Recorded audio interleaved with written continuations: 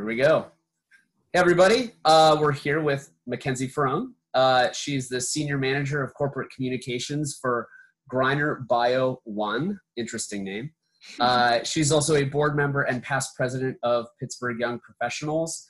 And Mackenzie and I also grew up in the same place. So we actually met in high school, albeit briefly. We had a lot of the same friends. So it's good to reconnect in a meaningful way, other than just liking an update or two on Facebook.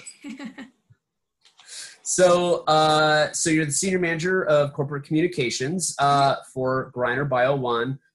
What the heck do they do, and what do you do in relation to what they do? Sure, absolutely. So you're right. The name of the company is very interesting. It's German. So we have 22 subsidiaries around the country, around the world. The U.S. subsidiary is based in North Carolina, and then we have a headquarters in Germany and Austria. And we are basically, at the end of the day, a manufacturer. So we manufacture medical devices and research plasticware.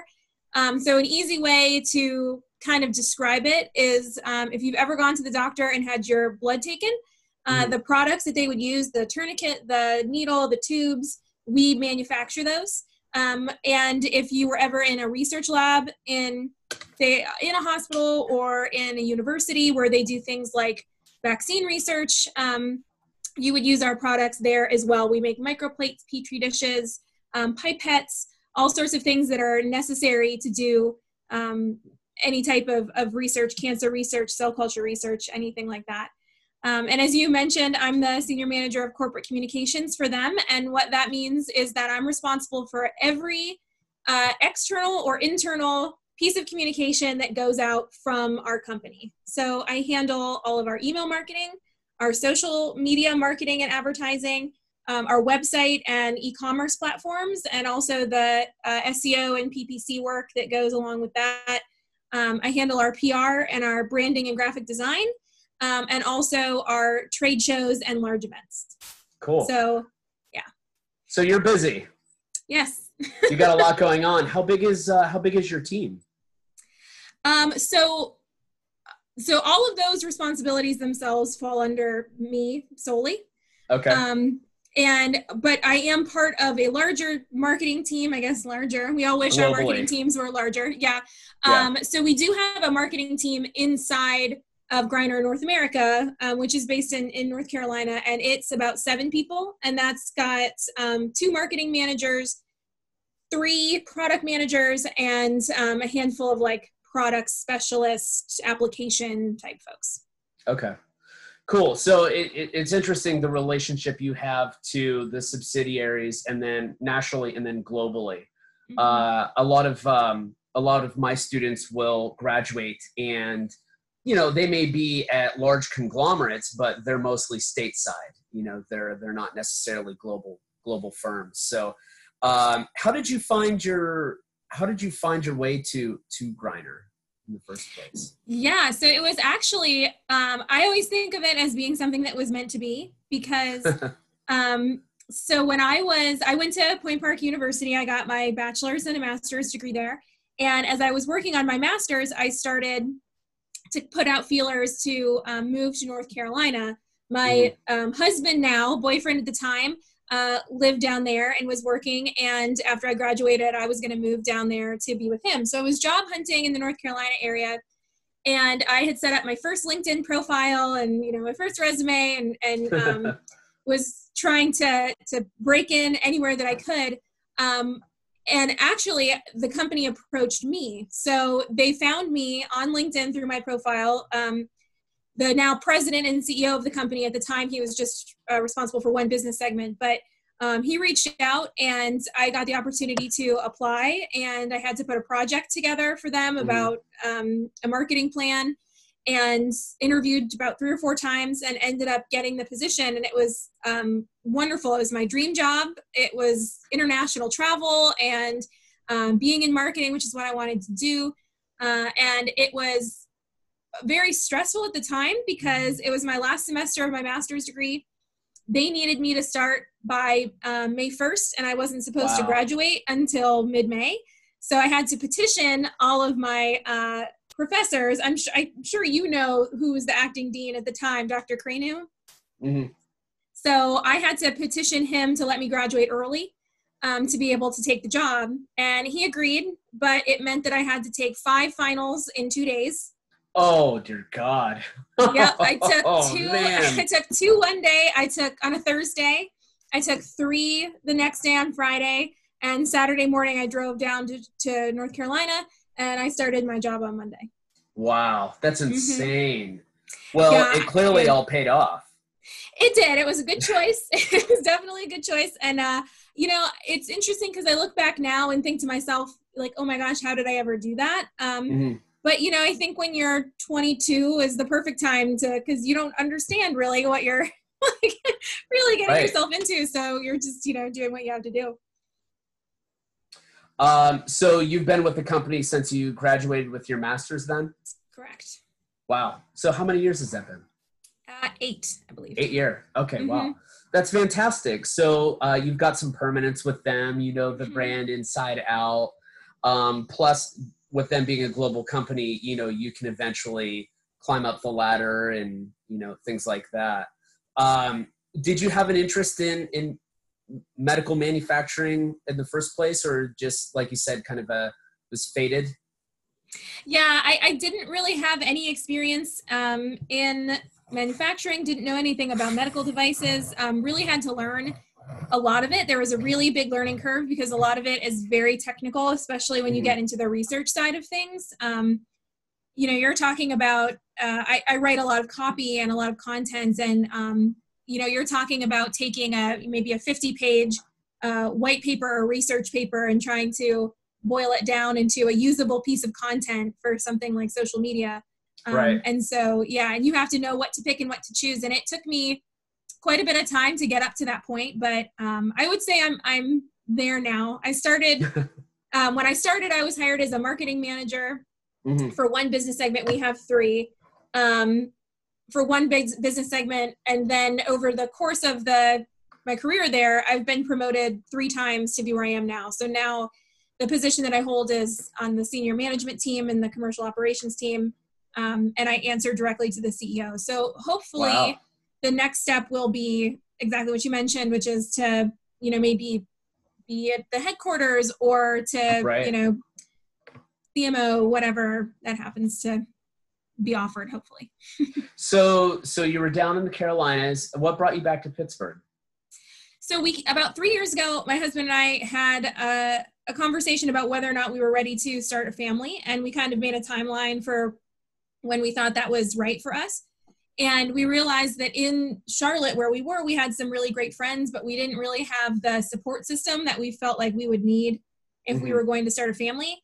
And in Pittsburgh, we did. We have more family. We have more long-term friends. I have parents who are very close to retirement age that can help with childcare, all of that. So, and my husband's family is also from Pittsburgh. So that's, we both have a lot of ties here. And his family, some of them, like his siblings, are thinking about moving back here as well. So I think it was a really great move for us. We both love the city. We would come up 5 to 10 times a year to see people and to visit. And it just feels like this is where we were meant to be. Right. Well, I can attest to Pittsburgh being a great place to raise a family. So you made a great choice there. So did they have, does Grindr have a Pittsburgh chapter then, or you just work remotely with the North Carolina one? Yeah, I just work remotely. So I have a home office in my house. Nice. Dedicated office space here. And I've done that since we moved. And it's been great. It's been really interesting to see the difference between working out of the office for 5 years and then working remotely, and to kind of get the good and the bad of both. Right. But it is good, at least if we can say there's an upside to this COVID-19 situation. It wasn't really much of a shift for me to start working from home because I was already there. So. Right. Yeah, that was kind of serendipity in that respect. I haven't had a hard transition either because I do a lot of work from home as well. And I'm finding that at least in the marketing industry, there are more and more people working remotely. You can do our type of work practically anywhere, which is great. You could be sitting on a beach and doing it. Not that I'd recommend that, but Yeah. So with your 8 years at Griner, what are some like maybe one or two huge things that like spotlight sort of experiences that you had while there? Like anything that was, when you retire, you could say this happened, or, some highlights. Sure. Yeah. Yeah, there's been a few. I mean, when I thought about my career when I was in college and was thinking about what I wanted to do, one of the big criterion for me was that I wanted to be able to travel.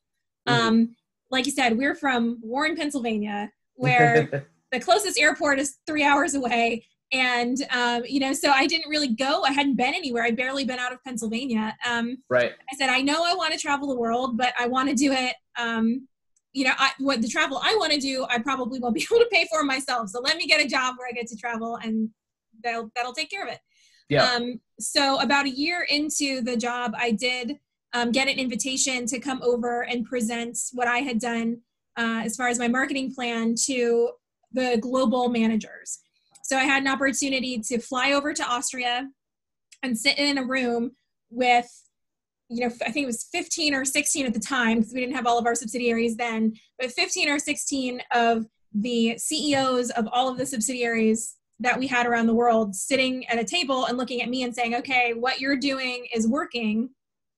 I want you to present to us what you've done so far in this marketing plan, and what are your results, and how do you think we can scale it up to other subsidiaries? And that was just absolutely breathtaking for me to be able to do. It was nerve-wracking, and I think at the time I was like 24. So, you kind of have these thoughts of like, why are they asking me? Like, who am I? So, right.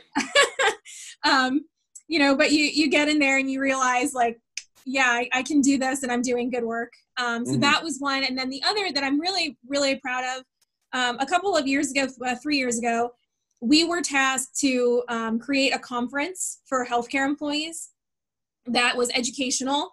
So we specifically go put our marketing for that side of the business towards phlebotomists, medical technologists, laboratory directors, and hospitals. And we're big on education because our products can be dangerous. They're needles. Right. And if, for example, if a nurse goes to draw blood, or a phlebotomist goes to draw blood from someone that's HIV positive or has hepatitis, and they don't do something correctly, they can get stuck and then they can be infected. So it's very serious. Yeah. So we are very focused on education. That's what a lot of our marketing content is focused on, education. So we had this idea to do our own conference. We said, we're sick of paying to go to other people's conferences to get leads and stuff. Let's put our money where our mouth is, and we'll do it. So we launched the first one 3 years ago in Charlotte. And now we've grown it to this year. If it still happens, it's in October. So I'm hoping that everything's back to normal by October. But we've been so successful with it. We've managed to get 200 people to travel from 13 different countries. Wow. To come to this conference. We've gotten speakers from companies like LabCorp and, these just huge companies in our industry that are really well known. We've gotten, 5-6 exhibitors to come to pay to have tables at our conference. And last year we had the biggest, best year we've ever done, and we had it in Las Vegas at the Mirage. So it was great place to learn. Yeah. So so it was really fantastic, and it was one of those situations where you just kind of stop and you look at what's going on around you. You look at your team of people who are working to put this conference on, and you see all your work for months and months coming to fruition, and see these people who have come for a conference, they're loving it, and they're loving the content you're putting out there for them. And at the same time, you're standing in the middle of the Mirage in Las Vegas. And, so you do have those moments where you just stop and think like, this is my life. This is what I get. This is what I get paid to do, is to be here and do this. Like, it's pretty cool. Yeah. I mean, that's fantastic. And, one thing I like about your story there is that you were able to have these successes relatively early in your career. And correct me where I'm wrong, but I think what maybe that had done was they showed the investment in you and you returned that to them. So there's like a really great appreciation for you in the company. And by way of them valuing your efforts, you're putting that energy back into them. So that creates a really great sort of environment to work in. My students are going to be entering, the marketing industry here in just like 4 weeks, if that. And some of them already have jobs lined up, and some of them had jobs, but the positions were canceled because of the outbreak. Yeah. What are your thoughts on, on that first job? Like how should students or soon to be graduates, what should they look for in an employer? What do you think should be important to them with an entry-level position, especially in the Pittsburgh area, I guess? We'll start there. Yeah, absolutely. And I think that's a great question. And I wish that I would have asked that to people too. I mean, I lucked out with a really great company and a great job, but I have a lot of friends who struggled for a really long time and hated what they were doing. So it's really important. And I think what to look for in an employer, I think that's different for every person because it depends on what you value. But there are certain things that I think are crucial if you're starting your career. And one of those is going to be somebody who's going to invest in you and your education and your growth. There are some companies out there that treat entry-level employees or freshly out of college students like grunt workers, and they just want you to do all the stuff that nobody else wants to do because they're giving you experience, right? But there are also companies out there that have programs and have opportunities for you to do professional development throughout the year. If you're ever interviewing with a company or talking to them, I would suggest that you ask, what are your policies on professional development? How much money or what funds do you put aside every year for your staff to grow themselves professionally? And what does that look like? Because that's been something that has been extremely helpful. I can say I have never, I don't think one time, gotten no when I asked my boss if I could take a professional development course. And because of that, I've learned graphic design. I've learned InDesign and Photoshop. I've learned email marketing. You don't come out of college necessarily knowing all of that. Right. But if you have a company that's allowing you to learn it and use that to help grow, then that's worth it. And I think the other one for me, at least, was, and it's kind of hard, I guess I don't know how you would really know this up front, but I'm the type of person that likes to be given the freedom to make mistakes safely. Yes. Because when you're first starting out, you're going to make mistakes, and you're going to make a lot of them. People who are somewhat tenured in their positions, like you and I, even still make mistakes. And we have almost a decade behind us. Right. So I think it's also really important to understand the type of culture that you're going into. And in that culture, is it okay to try something and see if it works? Is it okay to make a mistake and then learn from it and go and fix it? Or is it something that's going to ruin your spirit to want to move forward? Because especially in marketing, sometimes you just have to try something. Try something and test it and look at the data and see if it works. And if it doesn't work, try something else.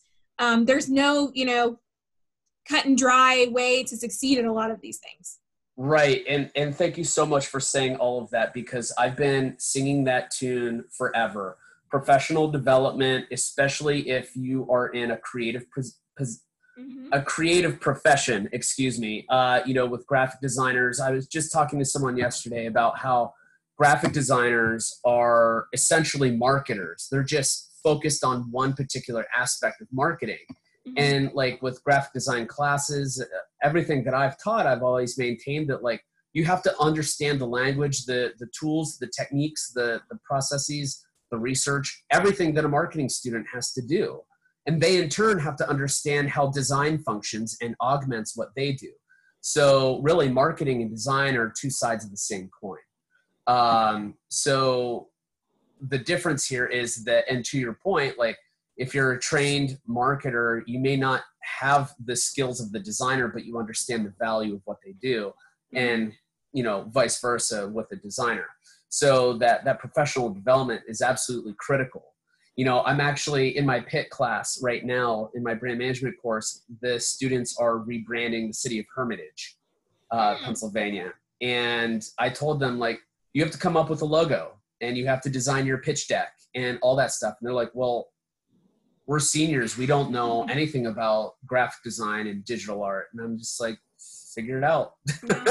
Figure it out. Right. You know, I'm sorry. I can teach you everything I can, but eventually at some point you're just going to have to jump into it, make a bunch of errors and fail forward through it.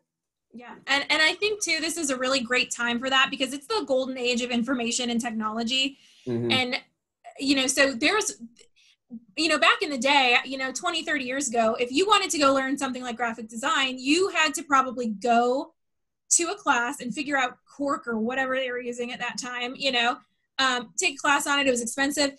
Now you could find a class online that you can take in your spare time for $50 that'll teach you how to design a logo or teach you graphic design. And I think one of the things that's really interesting to me, and one of the things that I realized when I got into my position, because as you said, it was very early on in my career that I got these opportunities. And because of that, it was constant, and it still is most of the time, that I'm the youngest person in the room. And by all accounts, usually pretty substantially the youngest.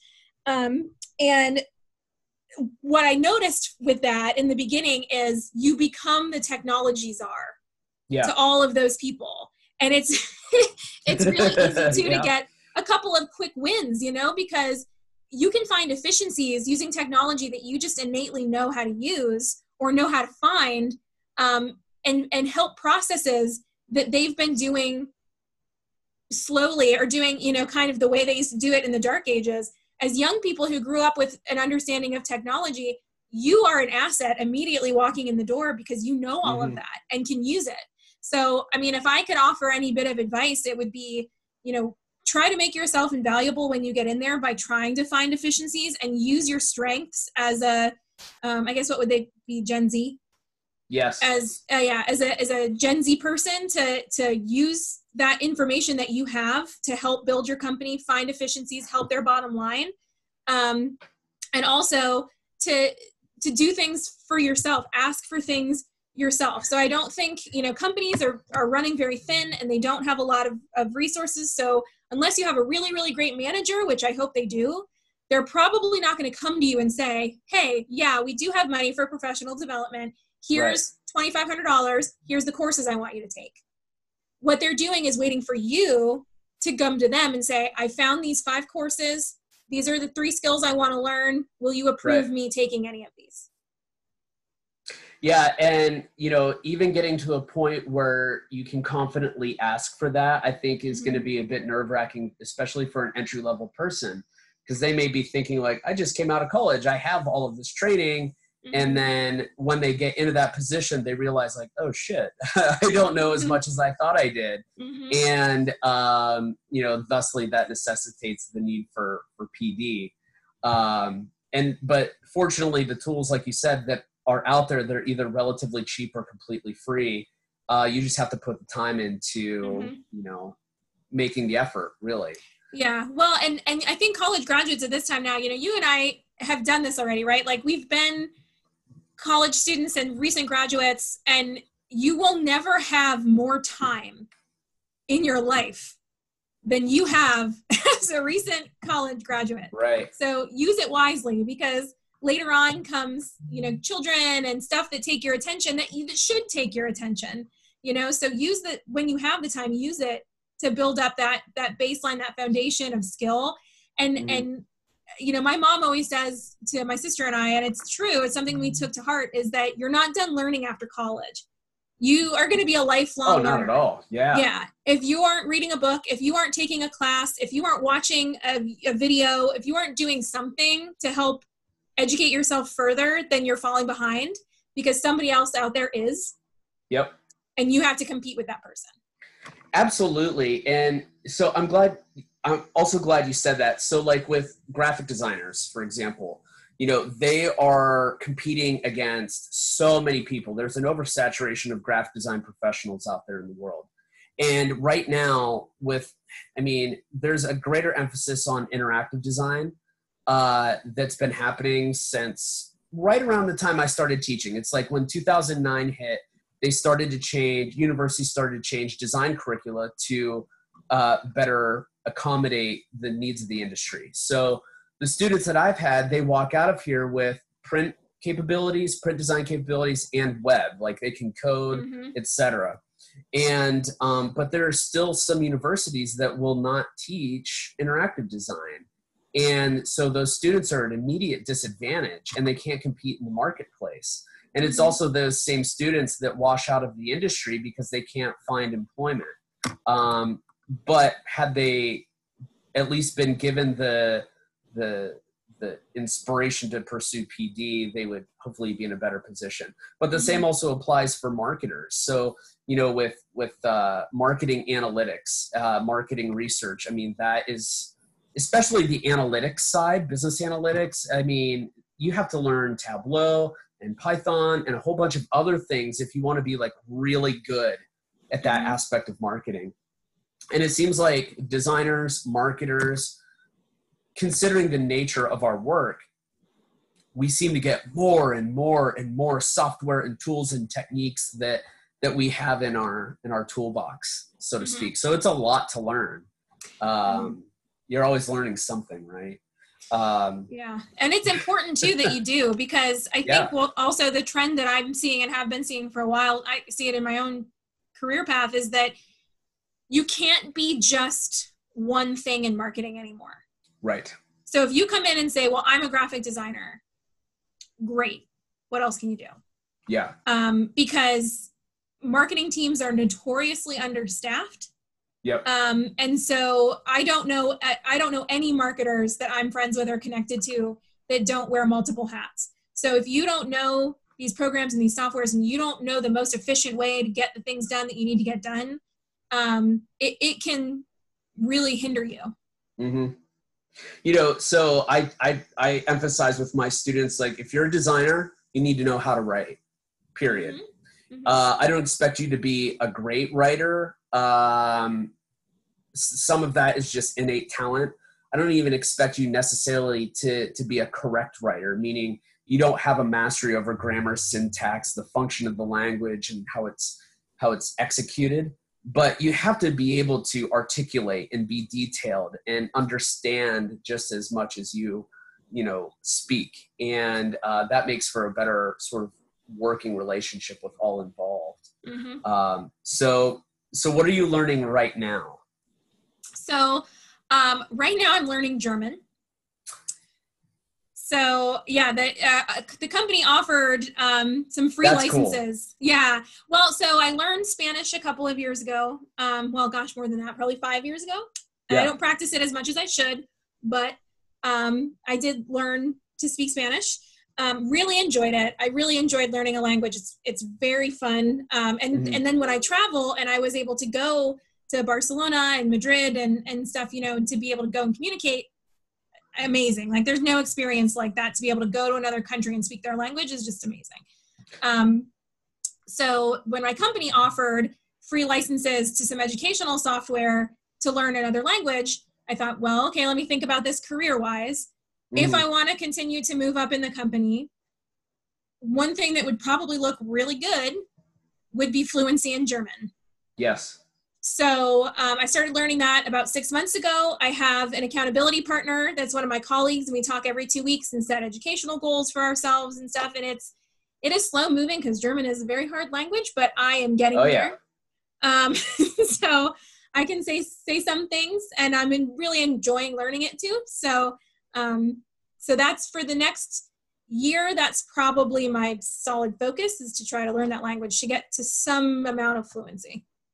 Awesome. That's fantastic. Yeah, you'd be trilingual. I mean, that's a fantastic, resource to have. I mean, not many people are even bilingual. I mean, I'm one language, but I'm trying to teach, my wife and I are trying to teach our daughter some Spanish, even if it's basic cursory Spanish, numbers and the alphabet and colors and stuff like that.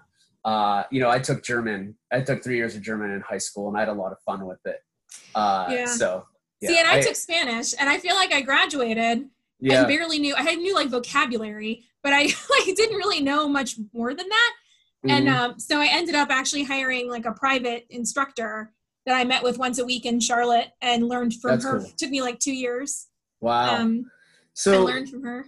let me ask you this, and maybe this is just out of my own personal curiosity, but when I was at YSU, I was really interested in, so Youngstown has an interesting Latino population, right? Most of the city's half white, half black, and there's a contingent of that is very Latino and Spanish speakers. And the university, there was a lot of those folks, and they're fantastic. And I had told them, like, some of them were faculty colleagues, and I told them, like, yeah, I'm trying to teach Amelia Spanish, and they're like, oh, and then they just started like yelling at me in Spanish. And I'm just like, okay, are we still on good terms? I don't know what you're saying. But they offered me some advice, and they gave me like just some basic lessons, I think, if only to entertain themselves with this, amateur over here. And I actually found myself being really sensitive to how I was speaking. Like I was so nervous that I actually didn't even want to repeat the things that they said, because I was afraid of like messing it up, and not saying something incorrect, but just like, I felt like I was going to slight them somehow just by saying something incorrectly. And I still haven't gotten over that. Yeah, I still get that. I really have to push myself to get into situations where I can practice, because my ear is not great. So I can read it very well. I can write it very well. I can speak it well. But, it's very nerve wracking when you go to somebody and you say, I speak Spanish, and then they start speaking to you in Spanish, and you're like, no idea what you just said. Like, no clue. And Spanish is hard too, because there's a lot of different dialects. It depends on where the person's from. That's right. Yeah. And there's a lot of, like, I've been told many times that when I speak it, I sound like a textbook, because I'm like grammatically perfect, and, Sure. Yeah. But most Spanish speakers don't speak like that, in the same way that we don't speak English that way. They've got turns of phrase, and they shorten words, and, and so it's very difficult for me. What I find is that if it's an American speaking Spanish to me, I can understand them, no problem. If it's a native Spanish speaker speaking Spanish to me, I get like every fourth word. See, and so maybe that was my concern, because these people were born with the language. Like, they're from, Mexico or Spain, and I was just like, I can't. I think if I were learning Spanish from an American that had to also learn it, and they weren't born with the language, I might be a bit more comfortable. And it's nice when you go over to the country that speaks that language, because then it's the same thing. Like, if somebody comes over to the US and they try to speak English with you, you appreciate that they're trying to speak English, because you may not speak their language, right? So even if it's choppy or if it's wrong, usually you can understand them and you'll help them out, and there's no malice or bad feeling about that. It's the same thing when you go over there. Like, anytime I've gone over to Spain, I always try to speak Spanish as much as I can. And most of the time people are like, surprisingly, they'll say, oh, your Spanish pretty good. Like, are you sure you're from the US? Because your Spanish is pretty good. It's not bad, yeah. Yeah, we actually had my husband and I were in Spain, Madrid one summer, and we were having lunch, and my husband's a big soccer fan, and there was a soccer game on. So we were in a restaurant having lunch, and one of the waiters came over, and I ordered in Spanish. My husband speaks it a little bit too, so he ordered in kind of broken Spanish. And then I asked him if he could turn on the soccer games. Yeah. So they come back like 10 minutes later, and it's our waiter and two people from the kitchen. And we're like, oh, what's going on here? And he looks at me and he goes, where are you from? They're talking about you in the kitchen. Yeah. And I answered him. I said, oh, we're from the United States. And they all just started cracking up. And he explained to me, because we were like, what is going on? And he explained to me that they had bets going on in the kitchen, because my husband is black and I'm white, but we were both speaking Spanish, but they couldn't place the accents. Ah, okay. And apparently women from Argentina look very much like me. They're very dark hair, very light skin. And so they were betting that we were either from Brazil or from Argentina. But it never crossed their mind that we were from the United States. That's funny. That's really funny. He was like, people from the United States don't ever speak anything but English. And I was like, Yeah, makes sense. And so have you, switching gears on languages there, how have you been working with German? Have any difficulties with that or? It's very hard. Yeah. In the same way with Spanish, the Spanish has sounds in it that English doesn't have. It has like the rolled R, it has the N sound or the N sound. And so if I speak it for a long time, like if I'm in a meetup and I'm speaking for like an hour or so, I'll leave and my jaw will literally be like tired because it's making right. sounds it doesn't normally and shapes it doesn't normally do. German is the exact same way, but like tenfold. And a lot of the sounds are in the back of your throat. There's a lot of like sounds. Right. And I am horrible. Yeah, like and like it's really rough. Like I think my pronunciation, I'm proud of my Spanish pronunciation. I've been mistaken as a native speaker a couple of times because of my accent. I do not think I'll get there with German. Well, good luck. I have every confidence that you'll nail it, especially if you want that sort of next promotion. Yeah. Next time, ask for your professional development money in Deutsch, and maybe they'll be like, you know what? We'll give you double. Yeah. I'll take my bonus in euros if it's more. Sure. There you go. Yeah. So we're getting towards the end of our time. I want to cover a few more things. So you're a board member and the past president of the Pittsburgh Young Professionals Group. Yes. I think I was actually a member of that, like the year I came out of college, like maybe 2007. And I had a good experience with it. I didn't stick with it. I know, shame on me. But can you talk about like why it's important to join those types of groups, especially after you graduate, and what kind of value you got out of it? Absolutely. They're crucial, especially in marketing in Pittsburgh, because it's a very tight-knit group of people. If you want to break into it and get opportunities or hear about jobs before they're posted or get recommendations, it's so important to network. I think between my husband and I, we're both part of, I think, like 6 or 7 networking organizations in total.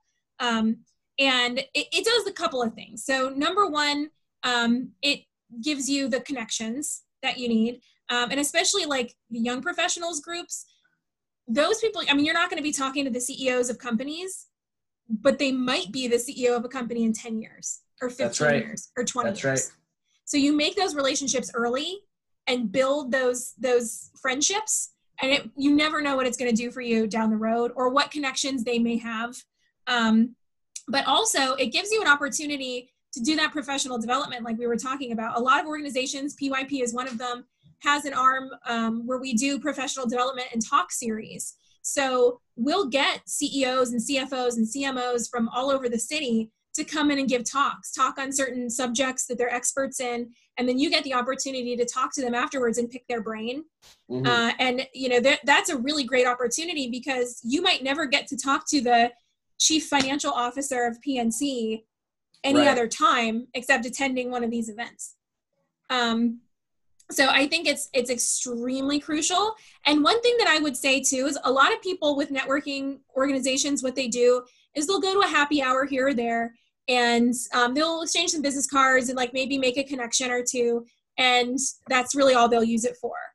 My viewpoint is if you're going to get the bang for your buck out of whatever networking organizations you're a part of, see how you can get involved with it, because that's how the real relationships are formed. That's why I joined the board.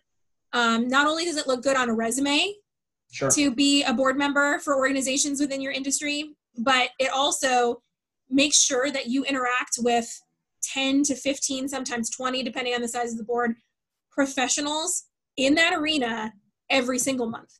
You know, and it's so important to do that. So you've just right there grown your network by 15 or 20 people, plus everybody that they're connected to. Great advice. I did the same thing, except it wasn't PYP or AMA. It was AIGA. I actually became I was leading our student group at Cal U, and then I migrated straight to the board. you know, so I was like a part of their junior board as a 22-year-old, which was awesome. And, you know, I mean, for God's sakes, like I got my job at my adjunct job at Point Park because I was on the board as the same time as a person that I teach with down there now. And he wasn't at Point Park at the time. He was at Robert Morris. So it's just like, it just goes to show you that a lot of these people decades later, it possibly, you know, can follow through for you. It's really great. Yeah, so, absolutely. Yeah. So any parting advice for graduating seniors in marketing and design, anything that you would tell them that maybe you haven't already said, but you wanted to hear yourself when you were graduating? Yeah, I think one of the things that served me really well was just to raise your hand. You know, when an opportunity comes up to jump on a project, even if it's not a project that you necessarily think is in your wheelhouse, or to join a committee or something at work. You know, it's not just enough to be good at what you do. You also have to be a fellow employee. And at some point in your career, you'll be a mentor to other people. So it's important to get involved in any way that you can, make a good impression on every single person that you can at that company, not just necessarily the people that you work for, because like we were just talking about, you never know who's going to be able to help you down the line. Right. You know, I can't tell you the number of times that I've taken on, you know, responsibilities maybe that weren't necessarily part of my job, but they were looking for somebody to do it, or I thought it was a good idea. So I'm like, I'll support this. I'll take some extra time to support it because I think it's a good idea. And doing that, having that result in somebody somewhere else in my company emailing my boss and saying, you know, hey, I just wanted to tell you, Mackenzie took this on and we really appreciate what she's doing. She did a great job, blah, blah, blah, blah, blah. You know, so it indirectly helps you look like a leader and look like a loyal employee and somebody who's going above and beyond.